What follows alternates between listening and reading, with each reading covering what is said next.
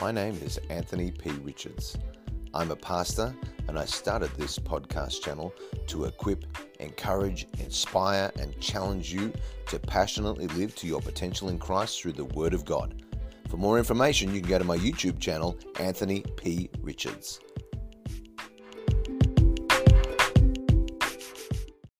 Well, welcome to another day as we continue our journey through the Word of God, and today we're continuing our journey through the Gospel of Matthew, the first book of the New Testament, and we're going to be looking today at chapter 16, and we're going to be looking at verses 1 to 20 today.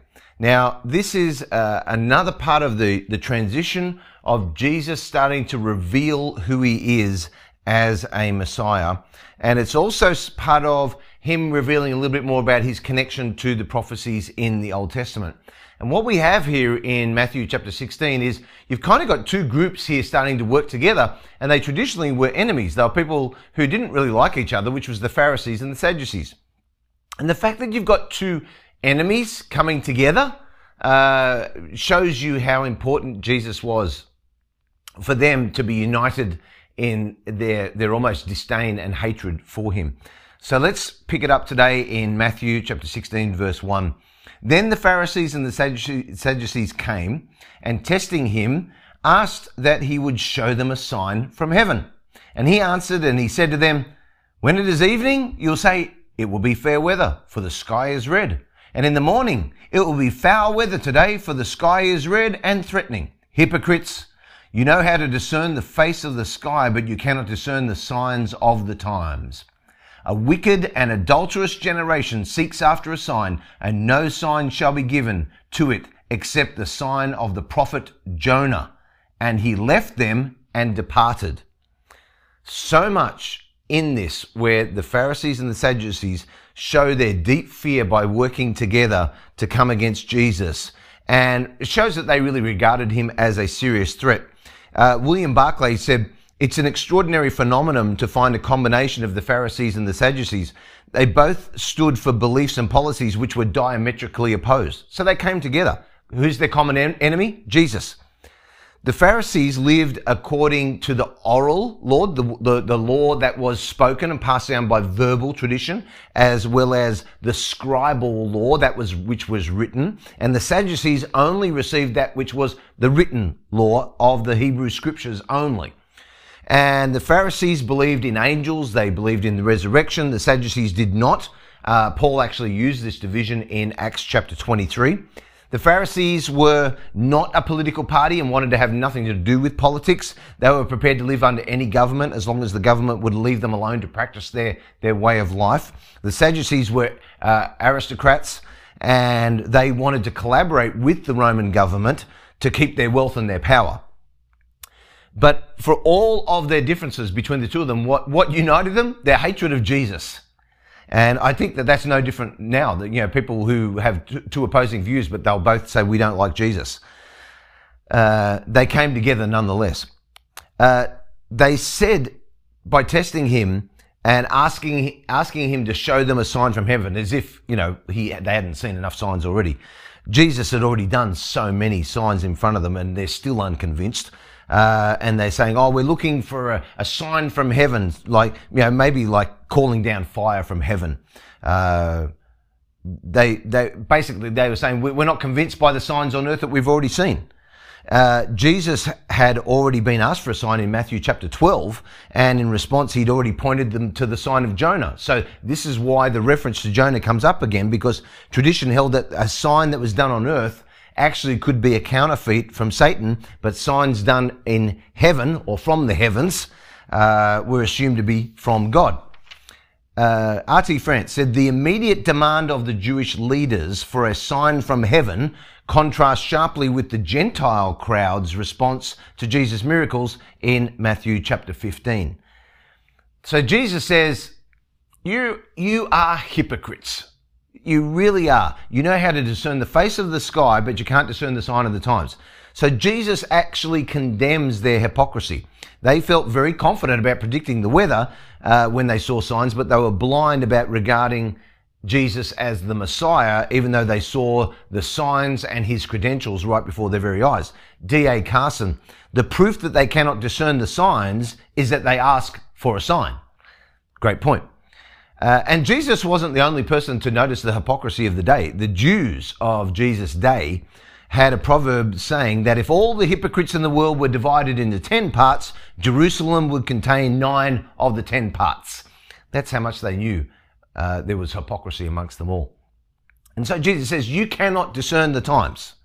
Jesus said this of the religious leaders of his own day regarding the signs of his first coming. There were prophecies, there were circumstances, there were evidence that should have made it very clear to them that signs of the times were present that the Messiah had actually come. And many people today are still blind to the signs of the times regarding the second coming of Jesus. We can see signs. We know Jesus is coming back. So Jesus says, a wicked and adulterous generation seeks after a sign. This statement of Jesus reminds us that signs alone do not convert anybody to Christianity.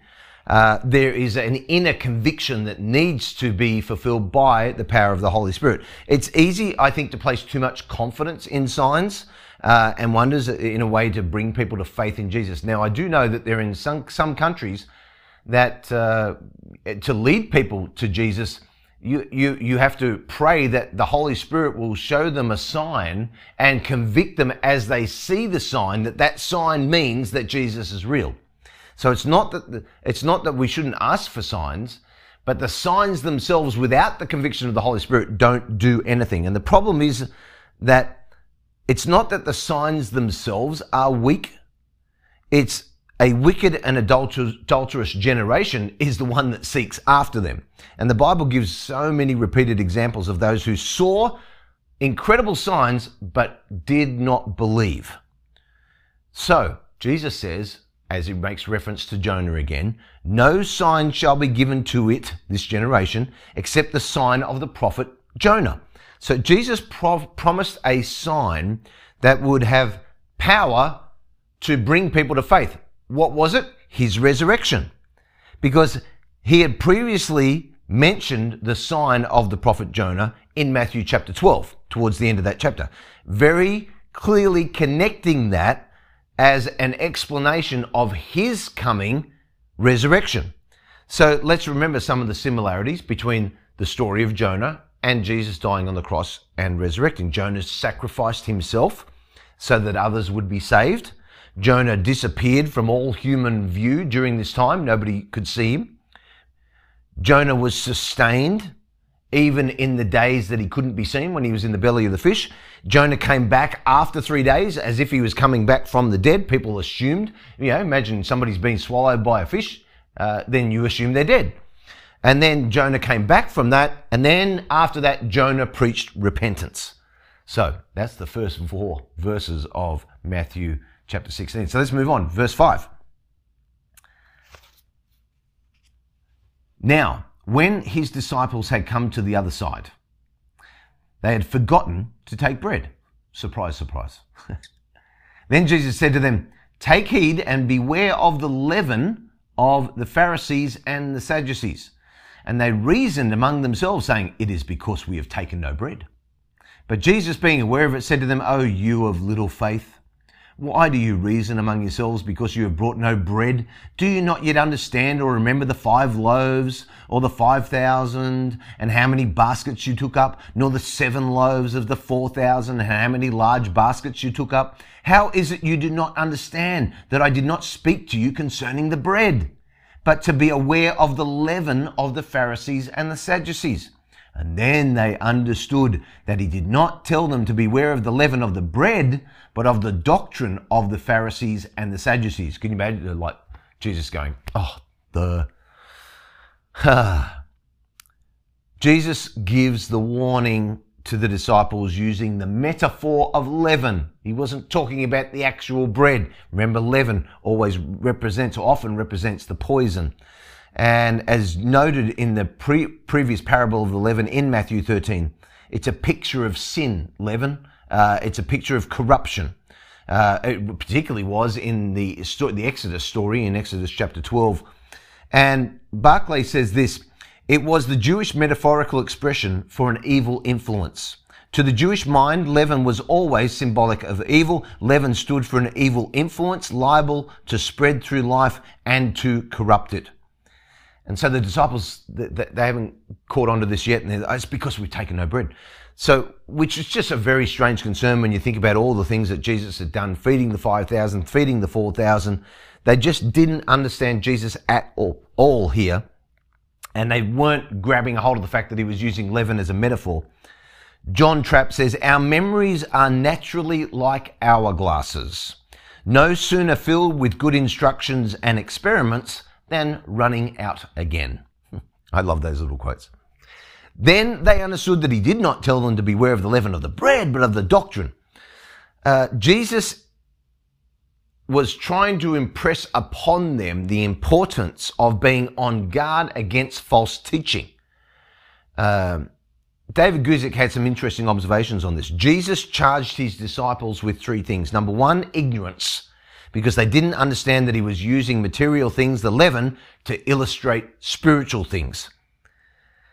Secondly, he charged them with unbelief, because they weren't overly concerned with the supply of bread, or they were overly concerned with the supply of bread, I should say, when they had seen Jesus miraculously supply bread on several previous occasions. Why would you worry about whether there was bread or not when you've seen Jesus feed 5,000, then 4,000 with bread? And then thirdly, Jesus charges them over their forgetfulness. They seem to forget what he had done before in regarding to his miracles. Verse 13. When Jesus came into the region of Caesarea Philippi, he asked his disciples, saying, who do men say that I, the Son of Man, am? Jesus withdraws from the mainly Jewish region of Galilee, and he comes to a place that's more populated by Gentiles. And it was likely a retreat from the pressing crowds that were following him. Barclay says that Caesarea Philippi lies about 25 miles northeast of the Sea of Galilee. The population was mainly non-Jewish, and there Jesus would have peace to teach the 12 by himself. Now, one of the places we go to when we go to Israel, guess what is Caesarea Philippi? And you're going to come with me one day, because it's an amazing place to see what happened there. And Jesus says to them, who do men say that I, the Son of Man, am? He didn't ask this question because he didn't know who he was. He wasn't suffering an identity crisis, or because he was really overly concerned with the opinion of other people. He wanted this to be an introduction to a more important follow-up question. Now, you have to understand the importance of the geographical location that Jesus took them to, Caesarea Philippi. It's out of the area that they were normally in. It's in an area that is associated with idols and rival deities. William Barclay says this: the area was scattered with temples of the ancient Syrian Baal worship. Hard by Caesarea Philippi, there rose a great hill in which was a deep cavern, and that cavern was said to be the birthplace of the great god Pan, the god of nature. In Caesarea Philippi, there was a great temple of white marble built to the godhead of Caesar. It is as if Jesus deliberately set himself against the background of the world's religions in all their history and splendor, and demanded to be compared to them and to have the verdict given in his favor. And when you come with me to see it, you can still see that cavern. You can still see the wall. You can still see all the temples. And you can imagine Jesus being in front of all these false gods and saying, okay, there's all the false gods that this area has worshipped, but who do people around here say that I am? So then we get on to an amazing revelation here. So they said, all the disciples, some say John the Baptist, some say Elijah, others Jeremiah, or one of the prophets. And Jesus said, but who do you say that I am? And Simon Peter answered and said, you are the Christ, the Son of the living God. People who thought Jesus was John the Baptist didn't know much about Jesus, and they didn't know that Jesus and John had actually ministered at the same time. So I don't know why anybody would say that. But John, Elijah, Jeremiah, along with all the other prophets, they were national reformers. And they stood up to the corrupt rulers of the day, which is why I think people they were like, well, the Messiah is going to stand up to the corruption. Some thought that Jesus should be a herald of national repentance, like John the Baptist. And some people thought that Jesus should be a worker of miracles like Elijah. And some people thought that he should speak the words of God like Jeremiah and the prophets.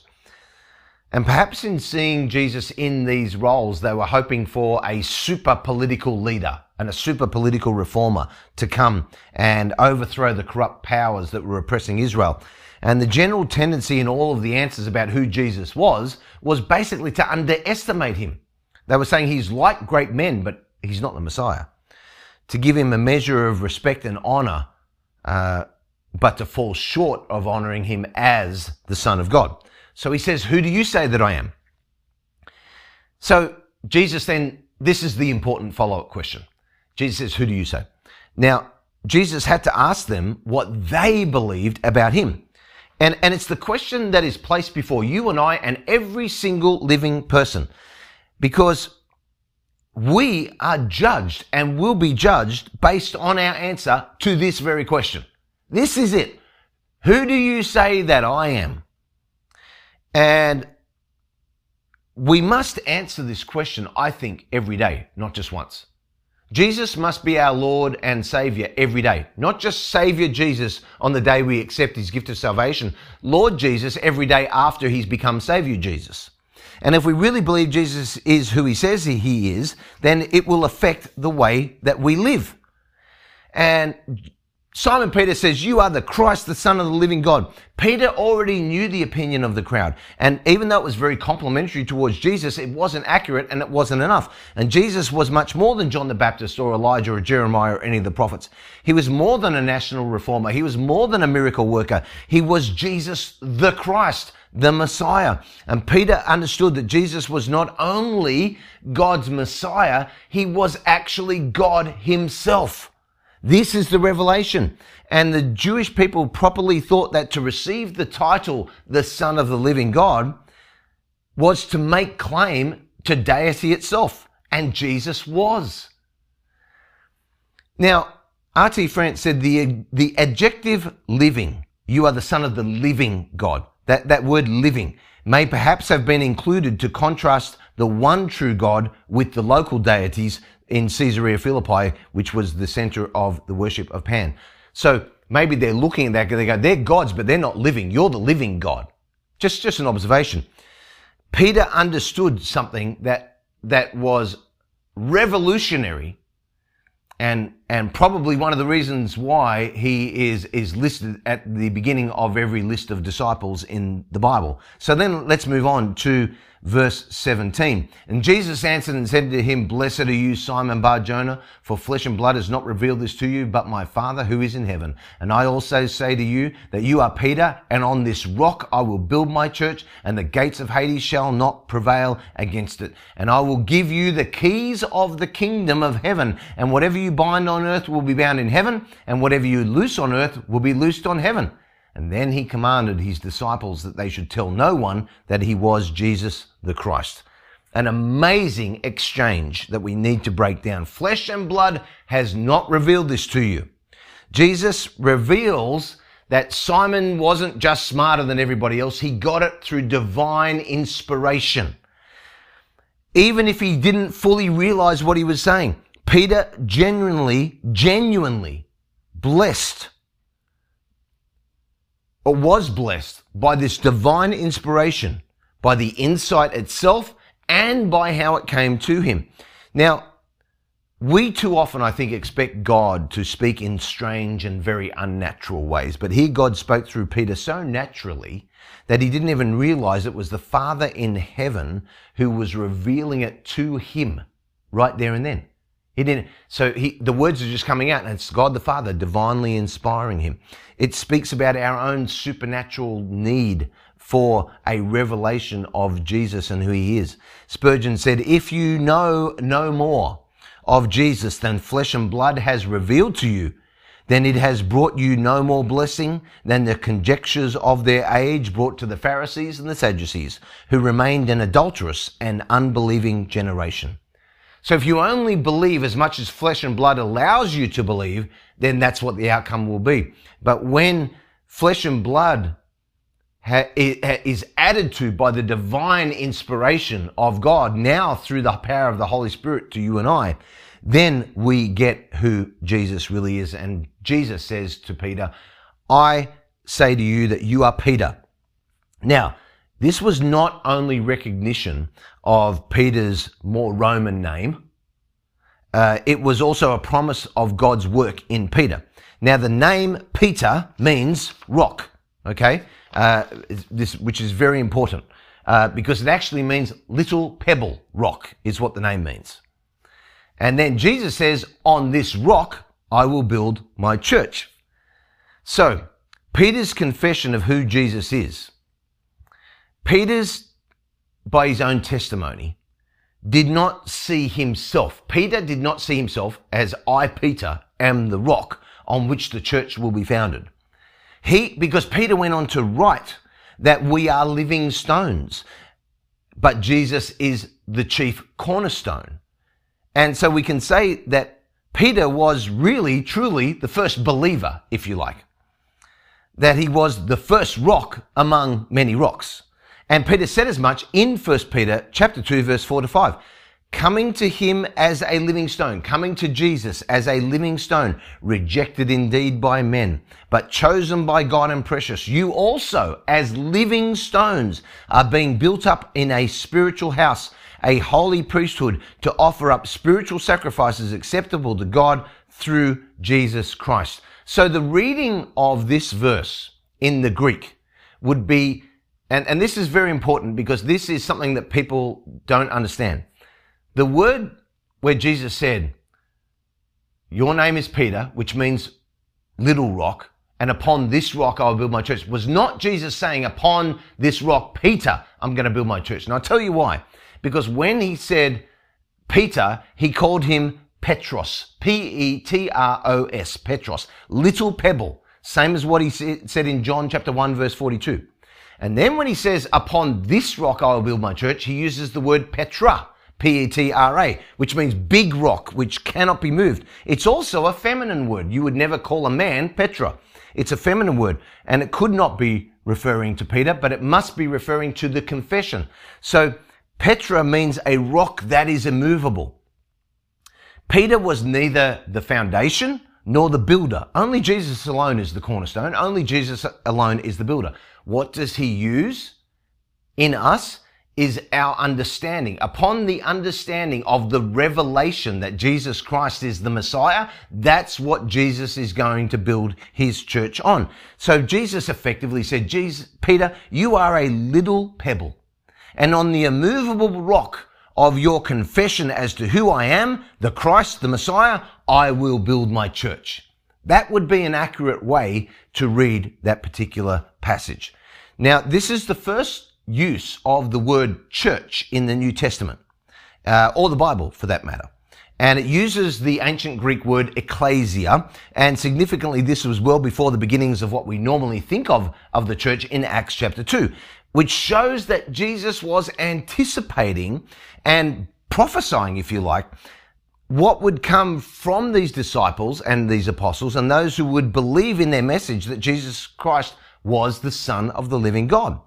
Now, interestingly enough, the ancient Greek word ecclesia is not a religious word at all. It just means a group of people or a called out group of people. And describing the later group of Jesus' followers and disciples, Jesus deliberately chose a word that did not have a deliberately religious or distinctive religious meaning. Also, this statement of Jesus was a very clear claim to ownership of the church because he said, my church. Jesus owns the church. He's the head of the church. The church belongs to Jesus. Another claim to Jesus' deity, that he's not just a man, he was God.